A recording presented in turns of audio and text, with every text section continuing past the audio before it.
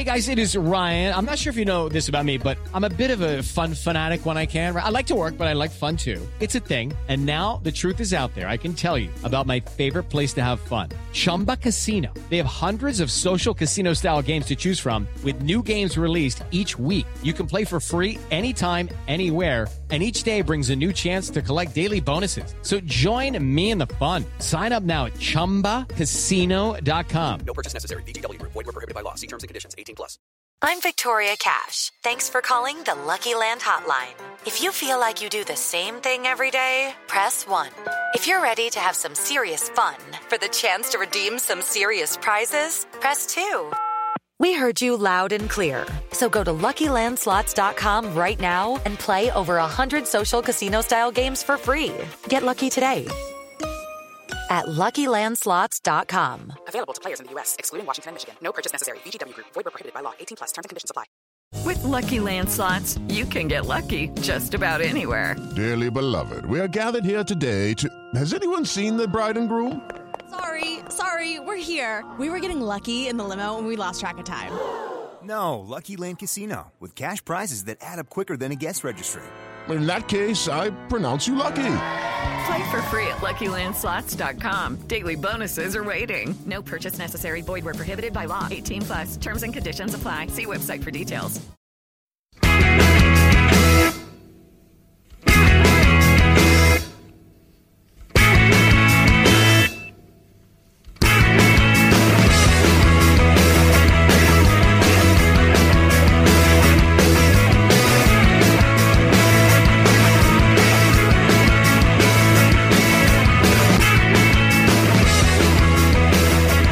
And welcome to the Terrace Podcast. My name is Craig Cairns and I will be coming down the road.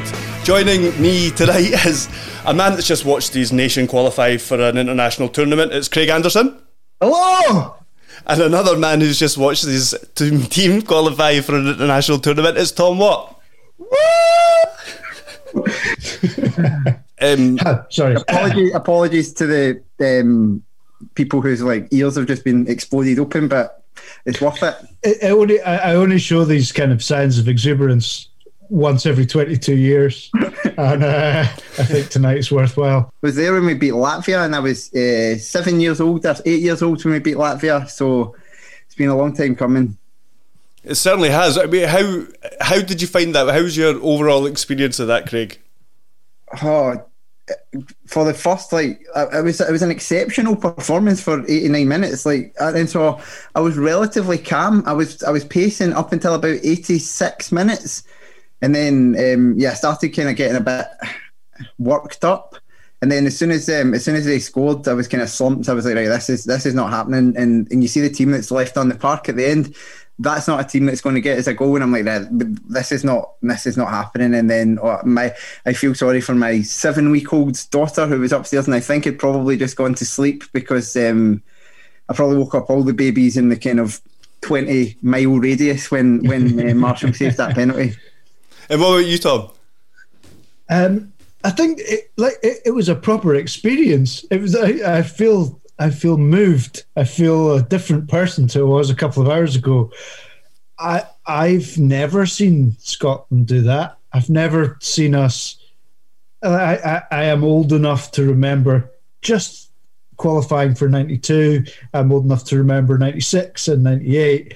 And it was there were moments that we hung on, and I felt like for the majority of the game, I felt like we were either very competitive, we were in it, we were on top, or we were ahead.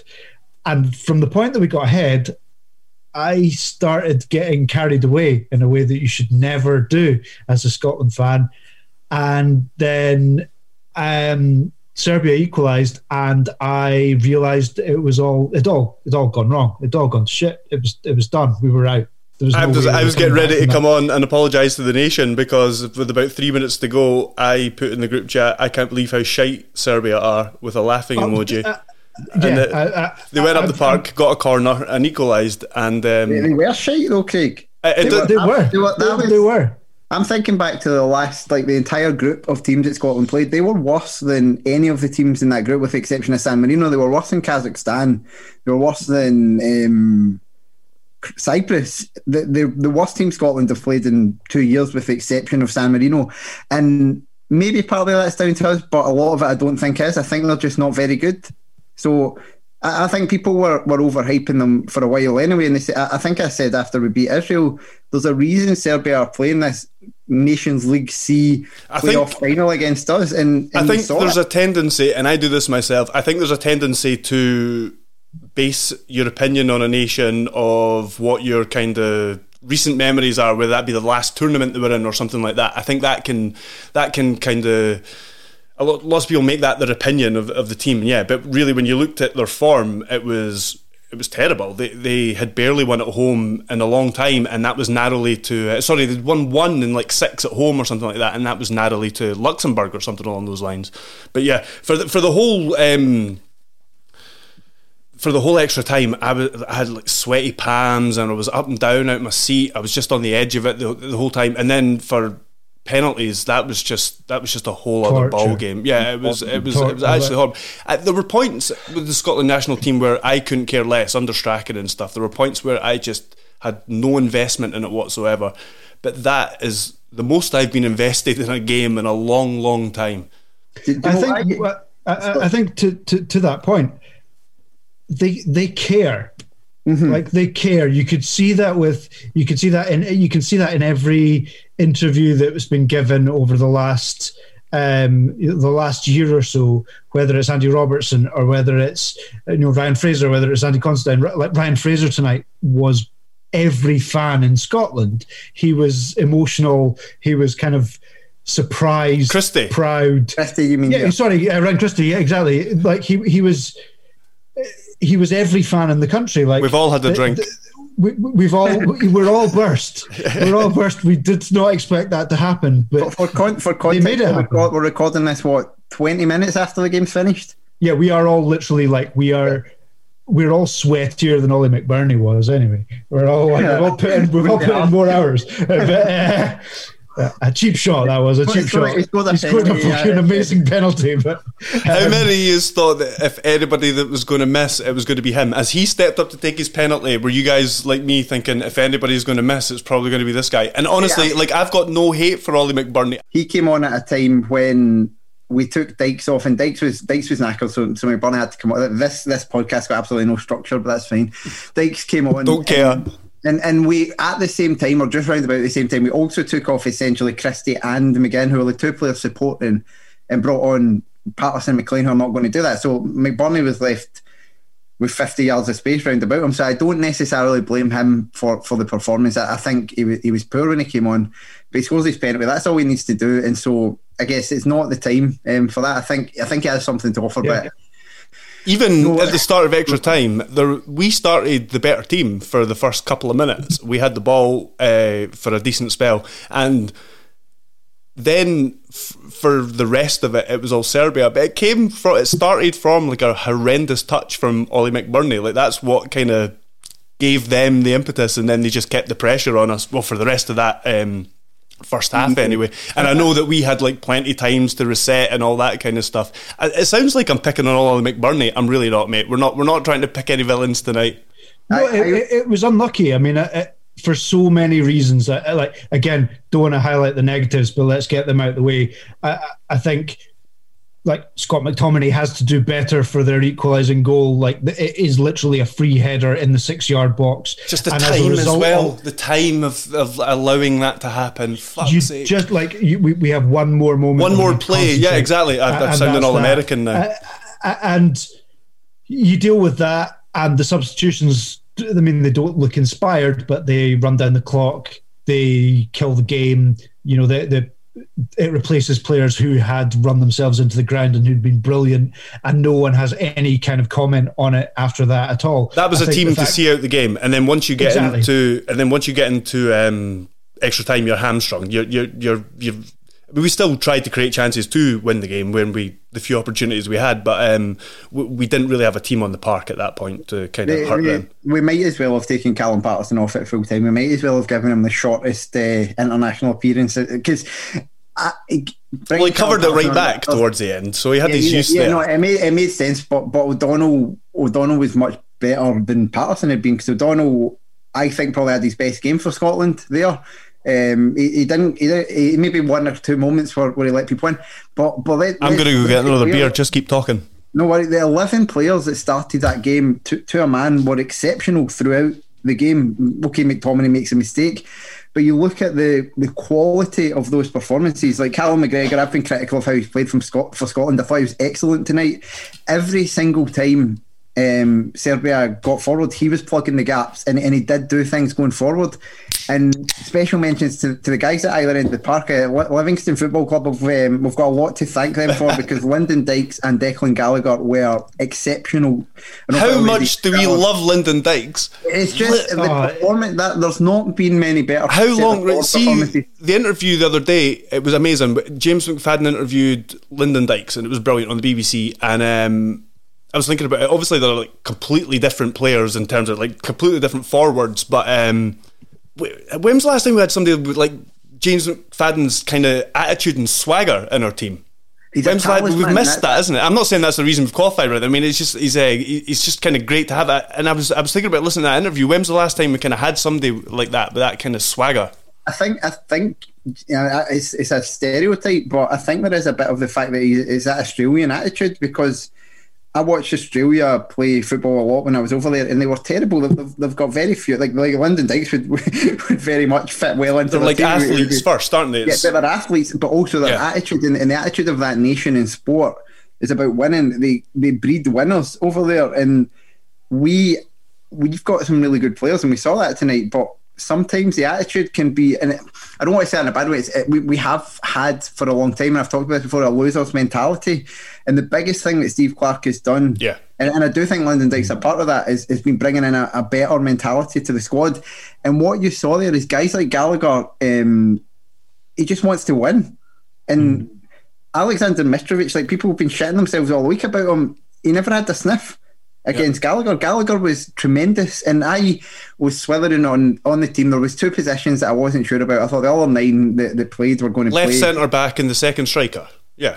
No. In the middle, Gallagher's position, and I thought Gallagher was a stick-on. I'd said that the other week because after the last game, Clarke had said in his post-match interview, Gallagher hasn't lost the game yet. 5 games, hasn't lost yet, and I thought he's playing the next game. He's not dropping him. He's not dropping him after saying that. Surely, if you say right, who's the better players? You got Gallagher, McKenna, and Cooper. I think you put Gallagher third in that list.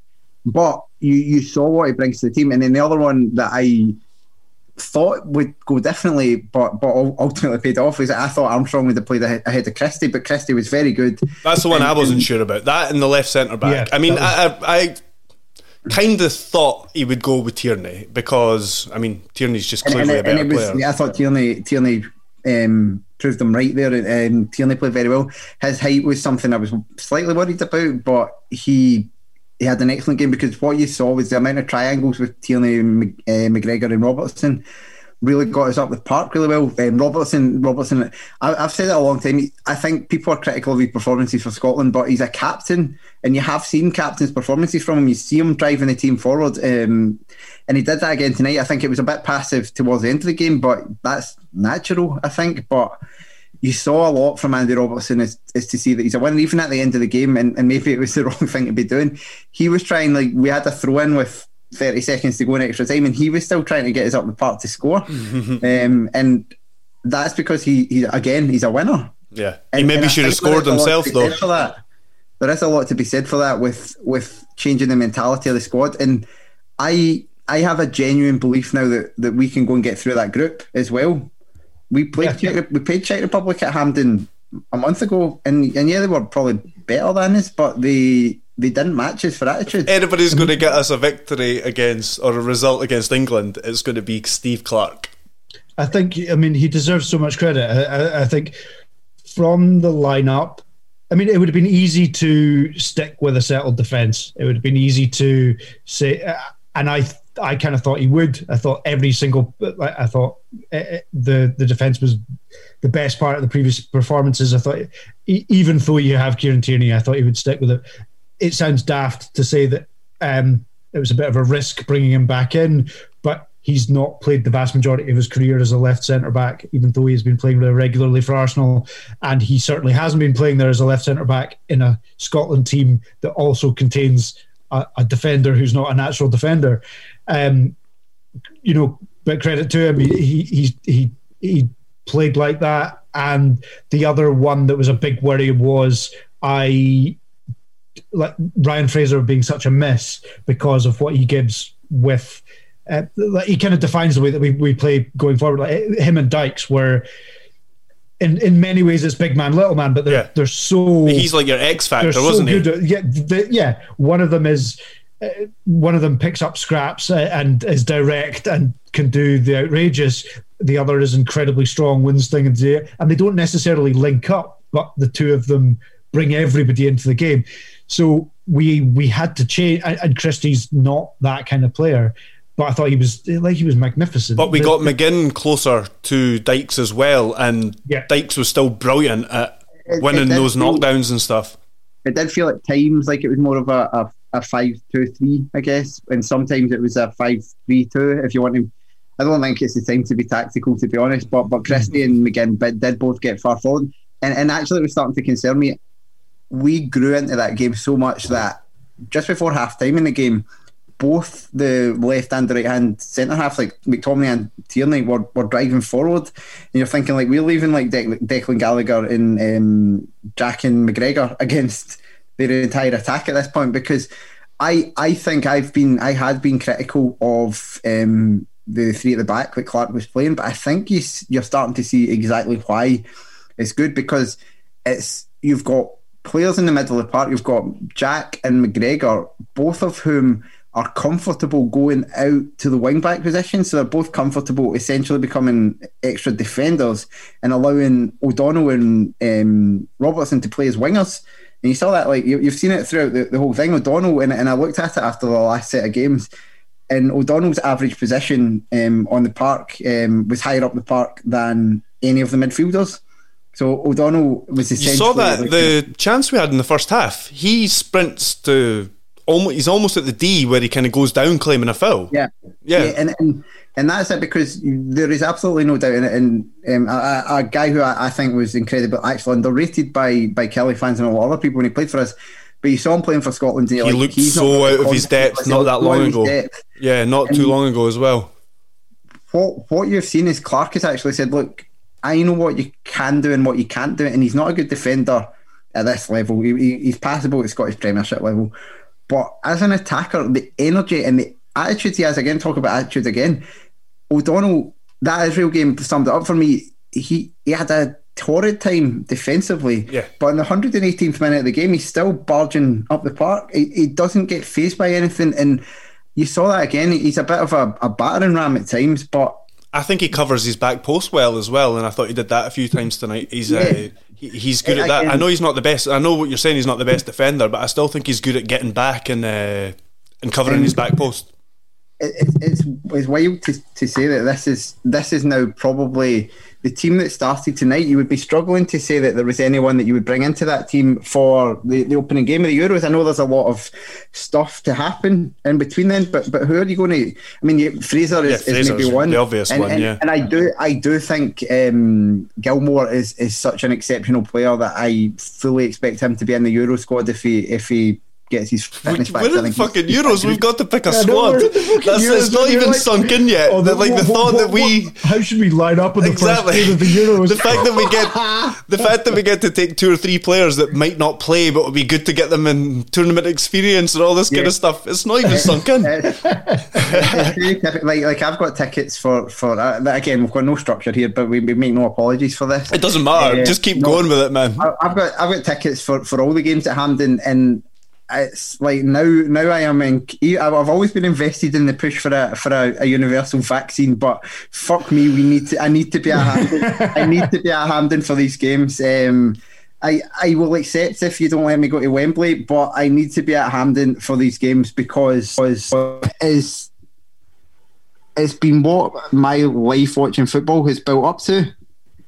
Yeah, I get it. I mean, the last time Scotland were at, I am disclaimer, I'm a bit older than everybody else. But the last time I saw Scotland, I'm here. Tom. Remember, I'm still, I believe, a little older than okay, now. Right. It can't be much. It can't be much. No, but enough that I was allowed to. Enough that I had cans last time there was Scotland were at an international tournament. Okay. Well, I was drinking and I shouldn't have been. I was like 15 or something. It was my last year at school, so I should definitely not have been either. But it was my sixth year at school, and I kind of, even though I wasn't that much, there's not a huge age difference. I grew up with Scotland being very good, not necessarily qualifying for things because it was really hard to qualify for things, but when it started happening, like, right, we're good, we're going to get, and there was no idea. Like, Craig Brown was fired because we were boring, and we narrowly missed out in 2000, and we lost a couple of games and dropped points where we shouldn't have. Daniel Van Buyten. Quite exactly. I think tonight there was never any kind of idea that there would be, everybody's seen the list of the dross that has not qualified for tournaments. We're at a tournament. We're going to do pods in the next year about should they be included in Scotland's Euro 2020, technically 2021, 23-man squad, 25-man squad. That's that. There is an entire, never mind an entire generation of fans. There are an entire generation of players who, the vast majority of the Scotland squad at the moment, will have very few recollections whatsoever of what it was like for Scotland to be at a major tournament. The main thing for me is, like, we have now avoided which would have definitely happened if we'd gone on to another campaign, having a player play for Scotland who wasn't born when we played in France 98. We've now avoided, well, I mean, it might still happen, but we've not had anyone born yet who was born, I think, who played after France 98, but it was very close a few times. And so I am delighted that we have avoided that particular milestone. It's just, it's, as I say, like, I was in floods of tears genuinely at that tonight. We had to compose ourselves a bit before we came on, and it's, as I say, it's what I've been building up for. I've been at so many of these games, the disappointments, and obviously I was there at the Italy game. Sorry, I'm sounding like a drunk because I am. Listen, man, I'm too drunk to host this podcast. I'll be honest. I was watching that Serbia game. I was watching the Netherlands game. I was watching the Slovenia game, and all of that's been building up to this. You knew it was going to happen at some point. So it's not, I never thought we're never going to qualify. Yeah, it had to happen at some point, exactly, yeah. But you're like, at some point this is going to, go badly, and at some point this is going to happen, but the longer it goes on, you're like, do you know what, like, am I ever going to appreciate this ever again? But we were always a team that should have been. It's not like, when you looked at that list of teams that hadn't, and it's all Andorras and Moldovas and all that kind of stuff, then we know we're better than those teams. We've just choked so many fucking times before. Yeah. It's just we've had it in our hands and blown it, and it's usually been away to Georgia or a draw in Estonia or something along those lines that's tripped us up. But let's talk about the game a wee bit. Some of the specifics from the game. I don't want to put any structure into the podcast, by the way, because I think it's still going the way it is. But there's a few specific things I want to kind of go through. So first of all, what did you think about the Serbia approach? Because when I first saw it, I thought, they're really sitting off us. And there was chat about us playing a high line or whatever. But I don't think... It just looked like that we were naturally pushing forward because we were just having so much of the ball, and they were weirdly sitting so deep. And I think I gave them too much credit when I put in the group chat that I said, are they trying to tease us out or something like that, or like kind of lull us into a false sense of security before absolutely kicking the shit out of us or something? But no, there was no point where they kind of picked us off. They had that chance in the first half where they shot wide, which I think was the best chance in the game up to the point, but even up till that point. But even still, it wasn't like a gilt-edged chance or anything, and we had the McGinn one shortly after. But yeah, I was really surprised with the Serbia approach. I think I was the same. I mean, by no stretch would I claim to have any kind of knowledge of Serbian football, but you look at the squad and they've got guys that are playing for, Inter and Fiorentina and Real Madrid and, even guys that we know like Mitrovic playing at Fulham is one of their better players, and Tadic at Ajax. Like the level that the players that they have in the squad is fairly scary. It's fairly fearsome. Well, especially that front three. I mean, you look at. I know Mitrovic doesn't play at the highest level. He's not playing for an elite club or anything, but his scoring record at international level is incredible. I mean, his record. To be fair, his record at club level for a team that has bobbed between Championship and Premiership is very good, and he fits the way that they play very well. I think if you look through the squad. It's fairly fearsome, and I think we all kind of thought, I'm speaking for everybody, but certainly for myself, you look at the squad and you think they're good. They have a lot of good footballers. There's a lot in this. Yes, results might not have been what they would have hoped, but there are an awful lot of good footballers in this. And tactically, they look naive. I think that partly a huge credit to Scotland that we kind of took the momentum to them, and they defensively they looked incredibly ropey. Yeah, they were, but they were makeshift at the back. They were, but even the makeshift defensively. I mean, even the guys you're talking about playing are still playing at. The guy at right centre half is a first pick. He's really good. It begins with M. I forget the name. Sorry, but the guy in the centre wasn't first pick. I don't think. The other Mitrovic and the guy that was playing left centre back, the guy for Sevilla, he's a midfielder, so he was filling. But he was a handy player though. It sounded like every time I thought it was a tribute to Lyndon Dykes that Ian Crocker was giving out, because he kept saying "good day." But no, the thing was that I remember back to the last World Cup, and I was actually quite impressed with Serbia at the last World Cup. I think they were quite unlucky. They beat Costa Rica, and they had a game against Switzerland where I think they should have won the game, and they ended up losing. I think it was quite a controversial decision quite near the end, but since then it seems to have gone very badly for them, and their performance tonight reminded me of so many Scotland away performances, and they're at home. But it reminded me of it in the sense of like it was there was no fluidity to it. They looked like they were almost going out to lose, and if that finishes 1-0 to Scotland, that's one of the worst home international performances I've watched in a long time. And it was passive, and I think Graham said that. I think at half time, I read at half time because I wasn't watching any of the. I wasn't looking at the chat in the first half. But Graham said at half time, I think like this is not what we expected, and I was saying that like, it was the exact opposite of what I expected. If you swap the shirts around, it's exactly how I would have expected the game to go. Yeah.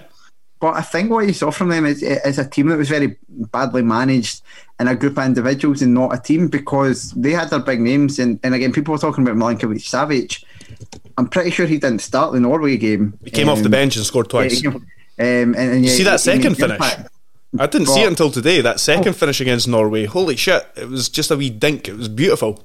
But he did nothing in the game. No, he none didn't. None of the danger. And I was their front three were the danger men, and we kept all of them quiet. They did nothing in that game. Even in extra time, they did nothing.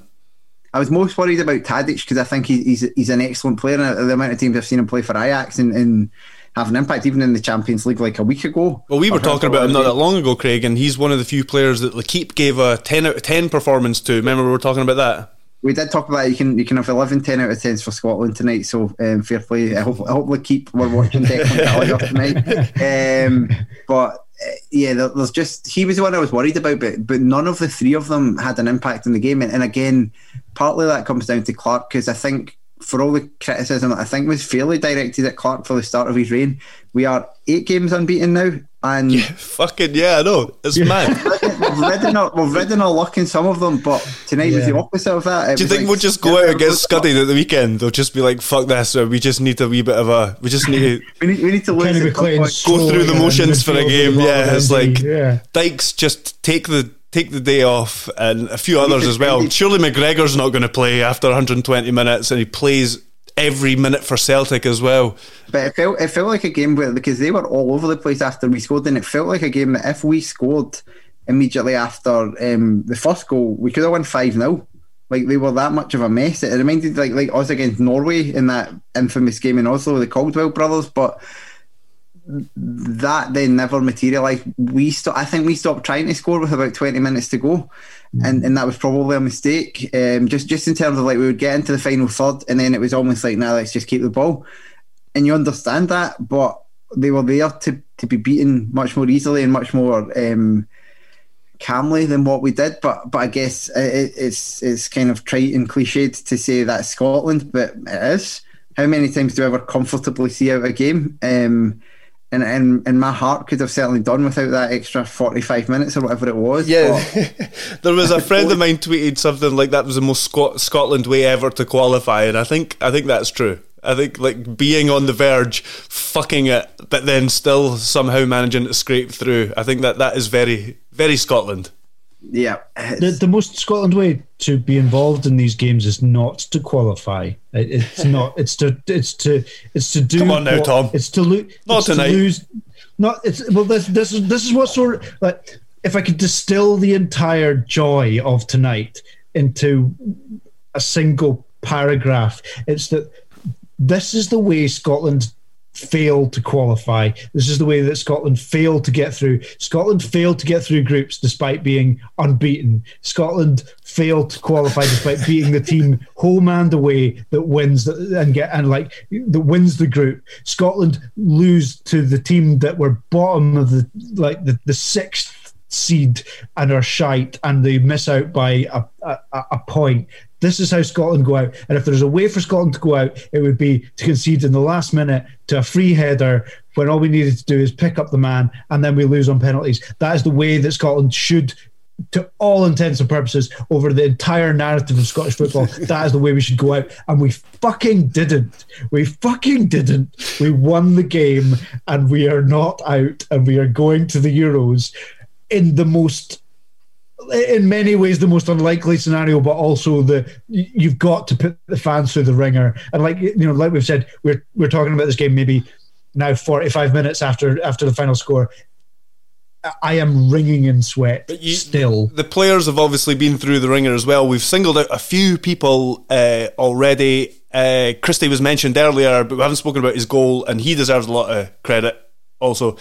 I think his interview kind of summed up how the nation was feeling after that, I think, at the end of that game. But not only that, he's been a superstar for Scotland. I'm going to say it. He's been a superstar. He's not like he's not kind of like a standout talisman, or he's not like how some international teams have a Bale or something like that. He's not like quite that level or anything like that, but he has been one of our standout performers. And not only that, he just seems like a consummate professional who's just from a very young age had his head down, and he's had a great mentor obviously in his father, but he's just like a guy that's just really worked hard and is, I don't know, that goal was unbelievable. It took everybody by surprise. I don't think anybody saw him turning and just slotting that one in the bottom corner. Well, I think, the goalkeeper included when you say he took people by surprise, but the goalkeeper as well is probably, I think you said, someone said not expecting a shot.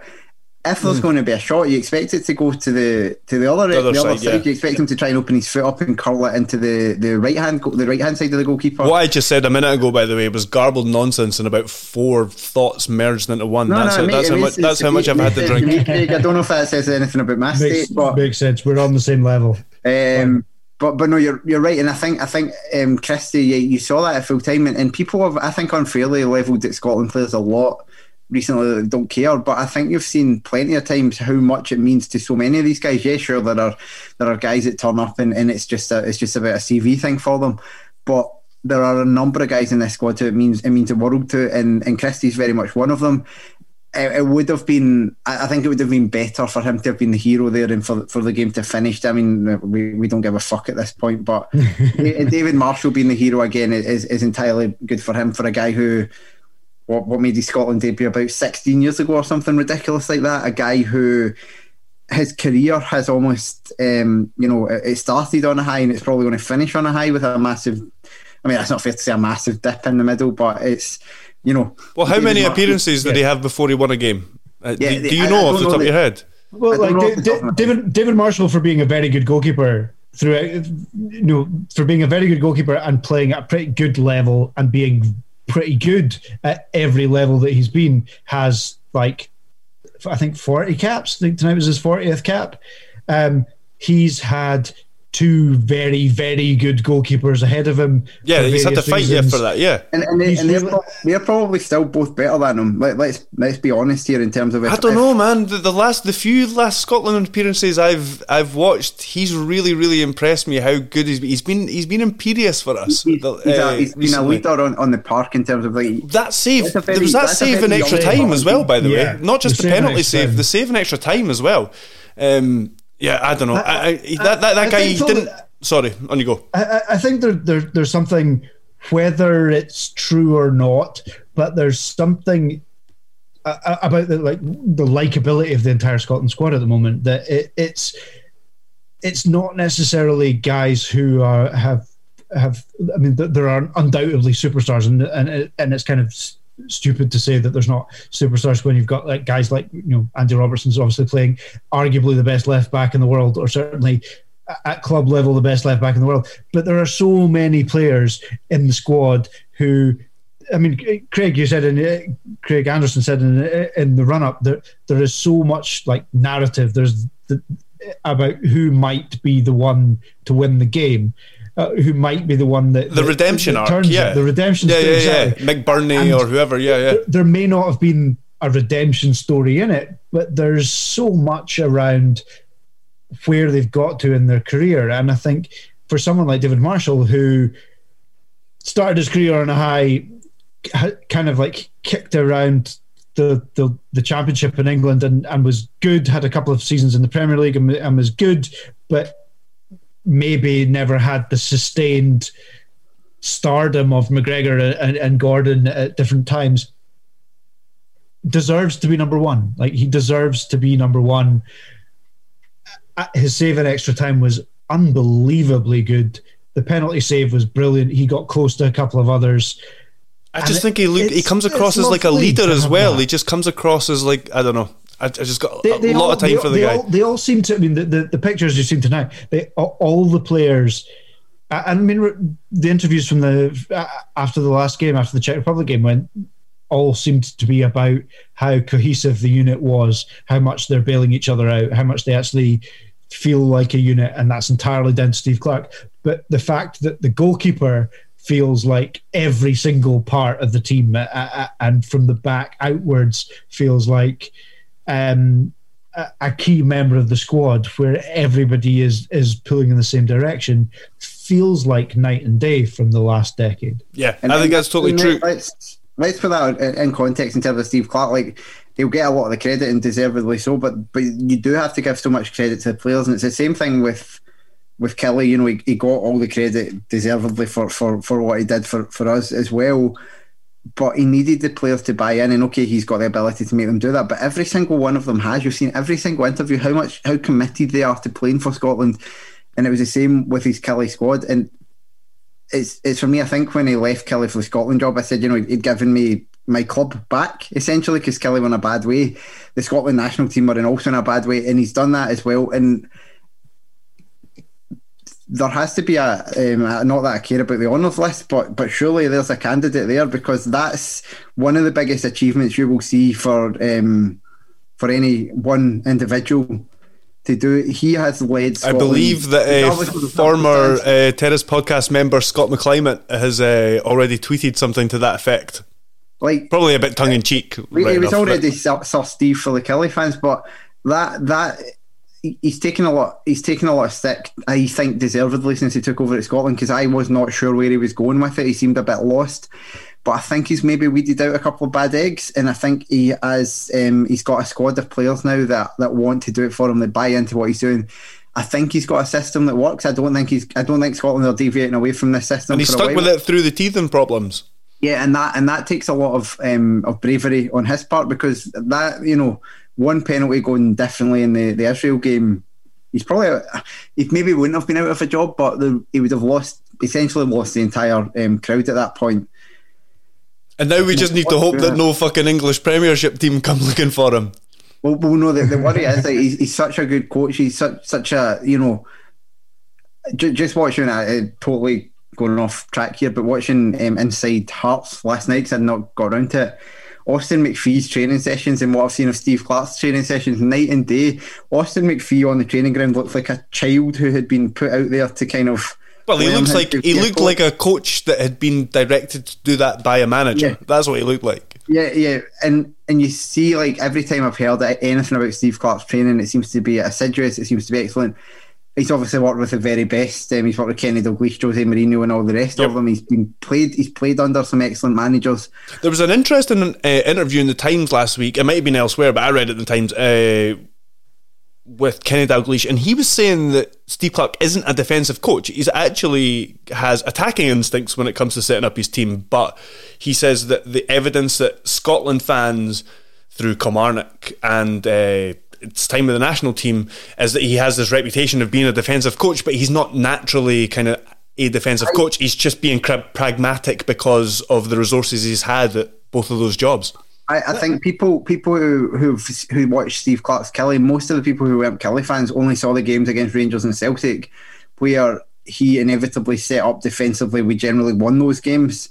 But there were plenty of performances where you would call it the furthest thing from defensive against lesser teams who we expected to beat. I think we'll see that when he's in the next campaign for the Euros, when we've got lower seeds in the group. I don't think he's going to set up and play the way we did. Well, it might be closer to the way we did tonight than any of the other games. He favours like its organisation and its people knowing their roles, but I don't think that has to be defensive. And I think you saw some of the attacking patterns we played tonight. I think that's an unfair categorisation of what he is as a manager as well. And I think we will start to see that. I think now there's a confidence there. I wouldn't be surprised to see us in some of these other games, maybe not at the Euros, because I think even given the results we've had, we are going to be heavy outsiders in each of the 3 games. But I have a strong feeling we're going to probably win both the games at Hampden, and I think we're going to get through the group stage. If they're at Hampden. If they're at Hampden, yeah. But I've got a supreme confidence in him and the team. I think you can kind of understand why someone who knows him a bit better might say that, given, his managerial career, as good as it's been, and the results have been at West Brom side, who were largely expected to go down and first of all were very good, and then they kind of regressed to the mean a little bit. But you can't really blame him for being a little pragmatic at West Brom. You can't really blame him for being a little pragmatic for taking a Killie team who were bottom of the league and sorting out the defence first, and then making them like a good team to watch and a very organised team going forward, and a Scotland team that were arguably the worst of the lot. That you need to sort out some sense of organisation and discipline to the team so that you can do the attacking stuff. And sometimes that's what you're limited to at international football as well. Just that, because limited time. We've got 2 Motherwell players in the team. Motherwell are just on that though. I think one of the things that the best thing for me about Steve Clarke so far, and again on display tonight, is that players are turning up and they're playing their best football for Scotland.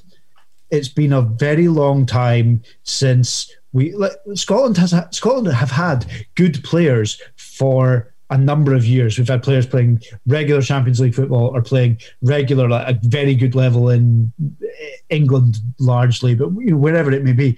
But we've had good players, but when they've arrived for Scotland, we can't either fit them in a system, or they look demotivated, or for whatever reason. Like David Marshall looked like he found another level. Declan Gallagher looked like he found another level. Stephen O'Donnell looked like Declan Gallagher's looked like 2 different players this season. To be completely fair, different. Even like John McGinn, who is like fucking love John McGinn, a fantastic player for Aston Villa. See that way he just every time he gets the ball, he just pivots on it to turn to the direction of the goal, and sometimes he'll shuffle to get past the player. I just love it. Sorry, Tom. Both him and Christie, who are both like fantastic players for their club, seem to find like another 10% for Scotland. And there's been a few players that have done that for over the last 22 years. I mean, James McFadden was like the ultimate example. He always used to turn up for Scotland to be better for Scotland than he was for whatever club Alan Hutton for a long time. Alan Hutton played for Scotland for a whole year where he wasn't getting a game for his club. He never, I think he played there was a season where he played 10 games and they were all for Scotland. And yeah, it's for all these guys that this has been done on their behalf now. Darren Fletcher, James McFadden, Alan Hutton, Davy Weir, all these guys. I don't know if Davy Weir didn't get to do it, but these guys that were exceptional for Scotland for such a long time and didn't do this, and this group of players is carrying that for the squad now. Davy Weir was probably there in 98. I think he was actually. Yeah. I think he was probably there in 86. But it was a bad choice. But. Right, so I just wanted to go back to, we were talking about David Marshall earlier. I really loved Darren Fletcher's bit right at the end. As soon as the game had finished, it went to kind of, Darren Fletcher had the first word and he talked about the kind of arc that Marshall had. And I just thought the whole coverage on Sky Sports was brilliant tonight. McFadden's been like Scotland's unofficial cheerleader in recent months, and both on the BBC and on Sky, and the two of them are just excellent pundits. They do their work. They've got a lot to say, and they just had so much passion. And I don't know, I just thought it was brilliant tonight. I feel like I kind of fucked that. That was going well, and then towards the end, I kind of shanked it a bit. But somebody pick up that fumble. The Sky coverage tonight, because a lot of these games, especially Nation League games, they've essentially kind of had like a hybrid coverage where they've had like, you know, a couple of pundits from Scotland on, but also like Northern Irish pundits, and have almost been covering both games simultaneously. At half time, we've got the same half time show. Having that with Ailey Barber as well, because another person who you just know she's like so invested in this, it made such a big difference. And I think the only thing that was missing was Alan McCoy on co-commentary. Could you imagine him instead of Davy Provan doing that?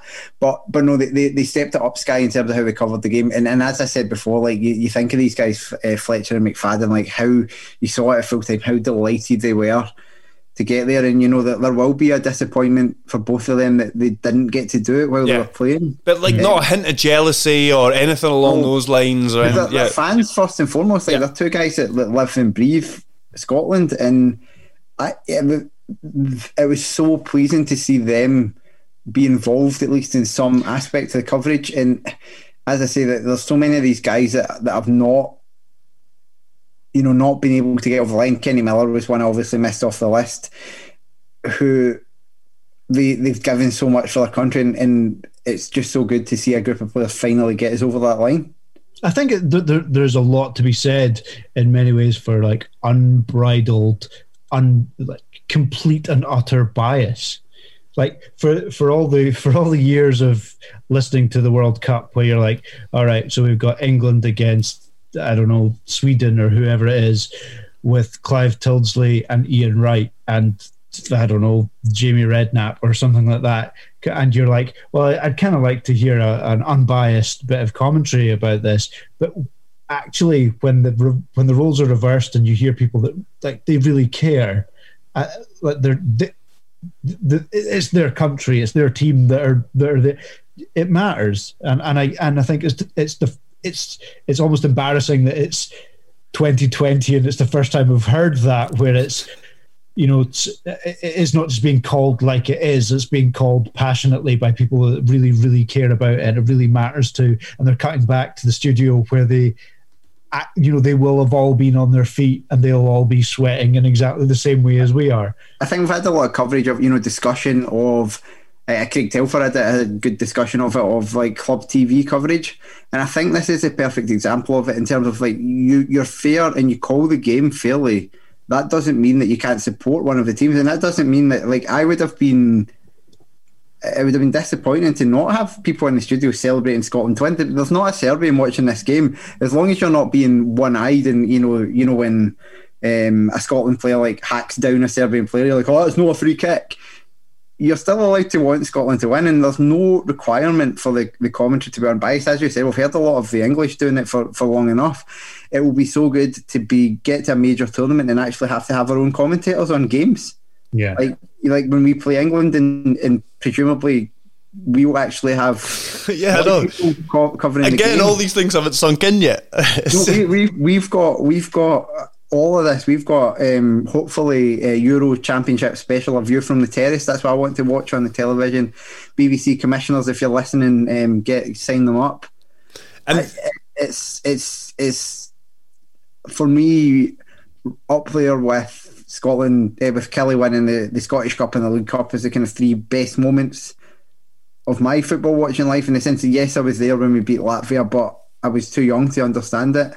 I was probably too young to understand us winning the Scottish Cup, but for that League Cup win and for this tonight, it's one of the best moments, football wise. And the Latvia one didn't have the 23-year wait either. But exactly. It did for me, because I don't remember any of the stuff before it. But to finish up, let's talk about the actual moment that got us there. The penalty shootout. We were all terrified, and I was even more terrified after the first two penalties. So Griffiths puts his away, but the keeper gets a good palm on it. And this is right after Ian Crocker informing the nation that he's a penalty expert, a penalty saving expert, which I don't know, he's just doing his job as a commentator. I'm not shitting on Ian Crocker, but it was a horrible thing to hear as we were going into those penalties. The first three penalties, he dived the right way, and he got quite a hand to the first two, didn't he? But the last two, he got nowhere near. And then Griffiths, and then who was? I can't even remember who took Serbia's first penalty, but it was just technically great, and it was out of Marshall's reach, and you just thought. It was Tadic. Of course, it was Tadic. I think did he put it down the middle, high and down the middle? Maybe it was, and I just thought. They just look. It was the first three penalties, actually. I just thought they look way more technically gifted than us when it comes to taking comes to penalties. And I felt that some of ours were. We scored all of ours. I'm not criticising any of them, but a few of ours. 10 penalties out of 10 for Scotland. A couple of ours were sending the keeper the wrong way, where theirs were all out of the reach of the keeper, and I was thinking, "Fuck, this isn't going to go our way." It was. If anyone believed, if any Scotland fan listening to this genuinely believed when it went to penalties after that extra time and those substitutions and the way that went in, that we were going to win on penalties. Well, I'll tell you, Tom, I won 170 quid because before the game I put a tenner on Scotland to win on penalties. Well, you didn't cash out, did you? I looked at the end of... wait, was it? I think it was like 2 minutes before extra time finished, and it wasn't offering the cash out. So I don't know. Maybe they just weren't offering it on that market. I mean, I have no doubt. Steve Clarke is a meticulous coach. I have no doubt that he will have looked at all of these possibilities and looked at the possibility that it'll go to penalties, and made sure that the players knew what they were doing with those. But at no point did I think that we were going to win on penalties. At no point did I win. I was waiting for the one. I said the full time we would. Kenny McLean, though, the balls of steel for two shootouts in a row to be on number 5. And I tell you what, I was more confident in him scoring than any of the others. I thought genuinely. I had 100% confidence that he was scoring. I even said it out loud. I said, well, at least I know that Kenny McLean's scoring. I promise. I promise that happened. I had zero confidence. And really? This is no reflection on every single player that stepped up. I'm like this. I can see why. If they missed. No, for me, if anybody, it was McBurney. McBurney was missing. If anybody, every single one, like McTominay's missed the corner. I can see why. If he puts it, then he's the scapegoat. I can see why. Like Callum McGregor's not been great for a year. If he misses, I can see why. Lee Griffiths has only just come back. I can see if he misses, this is it. Kenny McLean came on as a sub and was meant to run down time. I can see, but none of them did. The penalties were brilliant. They were steely. They were rehearsed. I mean, they must have been rehearsed. And yes, there's always an element of luck in penalties, but I think Steve Clarke deserves a lot of credit, because obviously there was part of that was like, we know that this is a possibility. They knew how they were going to do it. He brought Griffiths on, and Griffiths took the first one. That was obviously part of the plan. It was steely. It was cool. The penalties were very good, and I'm never sure whether the best. It's always nice as a viewer to kind of take the first one, so it's always on them. It's always back on them. But every single time, it went sudden death. They took a penalty, I thought they were going to score. It went sudden death before it went sudden death.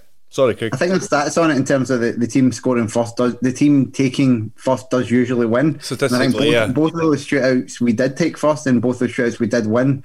Now that's not enough evidence on it, but I think that is a thing, which is why UEFA did that weird ABBA thing that didn't take off. But no, like it was very clear that we'd practiced penalties, and it was very clear the quality of our penalties was very high again. And yeah, as I say, I was so much respect for Kenny McLean, who I think played pretty poorly when he came on, but that's 2 shootouts in a row to take number 5. As a guy who, he's taking penalties for his club. I think I remember him taking a couple for Aberdeen, but it's not like he's Matt Letizia, who's got like a record of he's the best penalty taker about. Do you know what I mean? He's a guy who... Yeah, he was a solid penalty taker for Aberdeen when Adam Rooney didn't take them. I think he only missed one. He was a very solid penalty taker, but by no stretch. I mean, the last penalty in a 5, regardless, is always like there's a very different sort of pressure. And the best penalty takers always miss penalties at some point.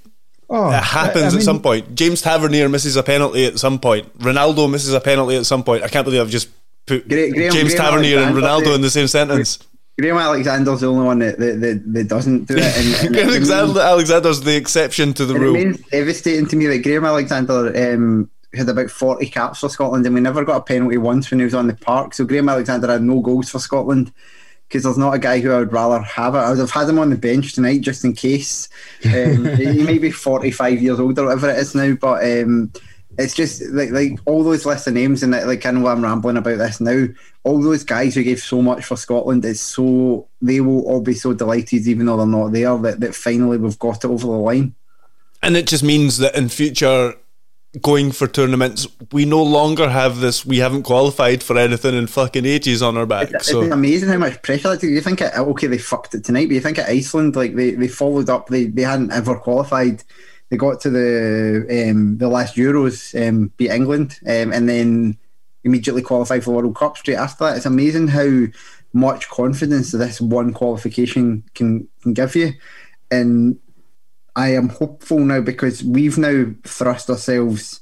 We should now be going on to win this Nations League group as well, and we're putting ourselves in pole position for pretty much everything at this point. And so we need to build on this, and we've got the people to do that. Yeah, I totally agree. I think we're pretty much done here, guys. Does anybody have anything to add just before we say bye and get out of here? I don't think so. I'm just watching my Andy Robertson. I'm muted before we started here. Is now starting to run on, and I can see him kind of getting up as well. Because apparently you can only wait for an hour or something for it to go on mute, and so every time I pause it, he starts playing again. All right. But anyway, that doesn't need to stay in the podcast, but it probably will. This is the state that we're in at the moment. But well, I was going to edit out, but now that you've put that bit in, I'll probably just leave it. Everyone understands. We'll get this up, and everyone's going to be half cut by the time they listen. Nobody cares. Tom, you were going to say something. I'm not usually as bad as this, but my first time drinking in 3 months as well, or more than that. So it's a time for celebrating. My summary is just I love being a turtle. It feels like this all feels very foreign and weird, and I didn't know my chin went this high, and we snatched victory from the jaws of defeat, and we never fucking do that. So I love you all. Right back at you, man. I like I say, there's been various moments in this podcast where I've noticed that it hasn't sunk in yet. Like, folk have mentioned naming a squad or something along those lines, and yeah, I don't know. We're going to be playing England in a tournament, and we've got a fucking good chance of getting a result against them. Is that mad to say? Am I getting too drunk? Yes and no, and that's the best part of it. It is mad, but it's not that mad. Right, that's the best bit. Let's leave it there before I go completely overboard. But thanks for joining. I don't even know what I'm doing here. Cheers, guys. Just say bye. Bye. see you in the Euros. And thanks for listening, guys. Not going to do any kind of outro because you've seen how much I've shanked just getting those guys to say bye. But yeah, we fucking qualified. We've done it. We've actually fucking done it.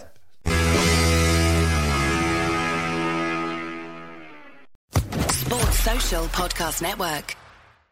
Hello, it is Ryan, and I was on a flight the other day playing one of my favorite social spin slot games on ChumbaCasino.com. I looked over at the person sitting next to me, and you know what they were doing? They were also playing Chumba Casino. Coincidence? I think not. Everybody's loving having fun with it. Chumba Casino is home to hundreds of casino-style games that you can play for free anytime, anywhere, even at 30,000 feet. So sign up now at ChumbaCasino.com to claim your free welcome bonus. That's ChumbaCasino.com and live the Chumba life. No purchase necessary. VGW Group. Void where prohibited by law. See terms and conditions. 18+.